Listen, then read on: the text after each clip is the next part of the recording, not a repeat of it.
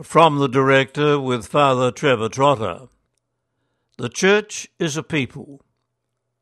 There are plenty of people saying that there is a crisis in the Church.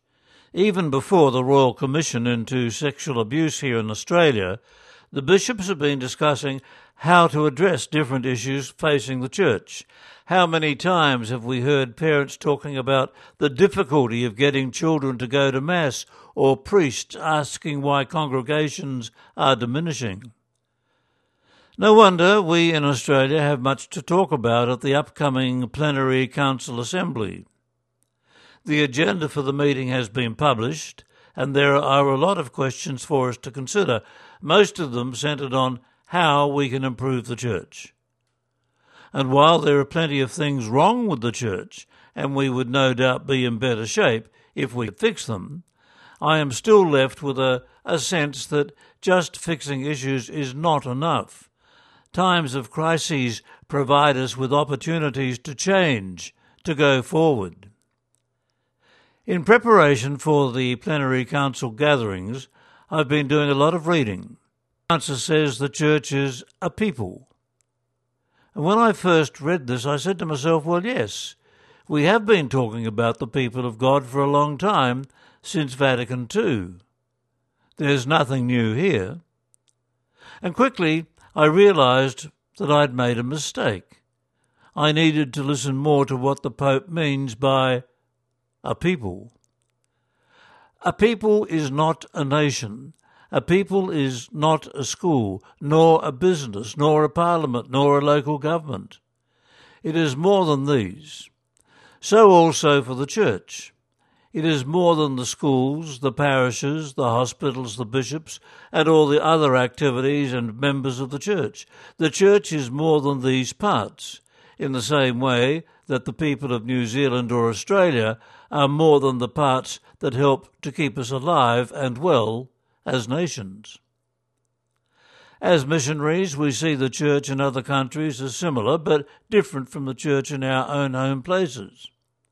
Yet, no matter where we go to Mass on Sunday, we know that we are celebrating the same life, death, and resurrection of Jesus.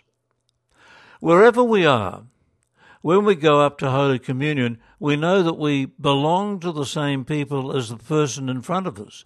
We are all baptized. We are all one people. We are all Catholics. The Church has different faces in different cultures, but it is one Church. For me, these reflections help me realise that improving the Church in Australia is not just a question of changing structures, developing new policies, or improving our administrative procedures.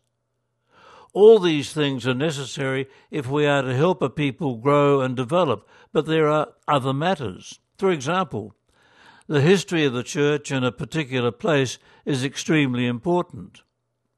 The Korean Church rightly rejoices in the fact that lay people founded it on returning home after being in China. The Church in Latin America and the Philippines has been powerfully shaped by the culture of the Spaniards, who arrived centuries ago. To describe the Church in any country is difficult. Vatican II emphasized that it is the people of God. It seems to me that this is a good lens through which to look at the Church, and if we want the Church in Australia or New Zealand to grow, we should ask ourselves, how does a people grow and develop? In Australia and New Zealand, we remember the story of the Anzac experience each year, and this helps our countries grow as nations, as a people. These important stories contain values that we esteem.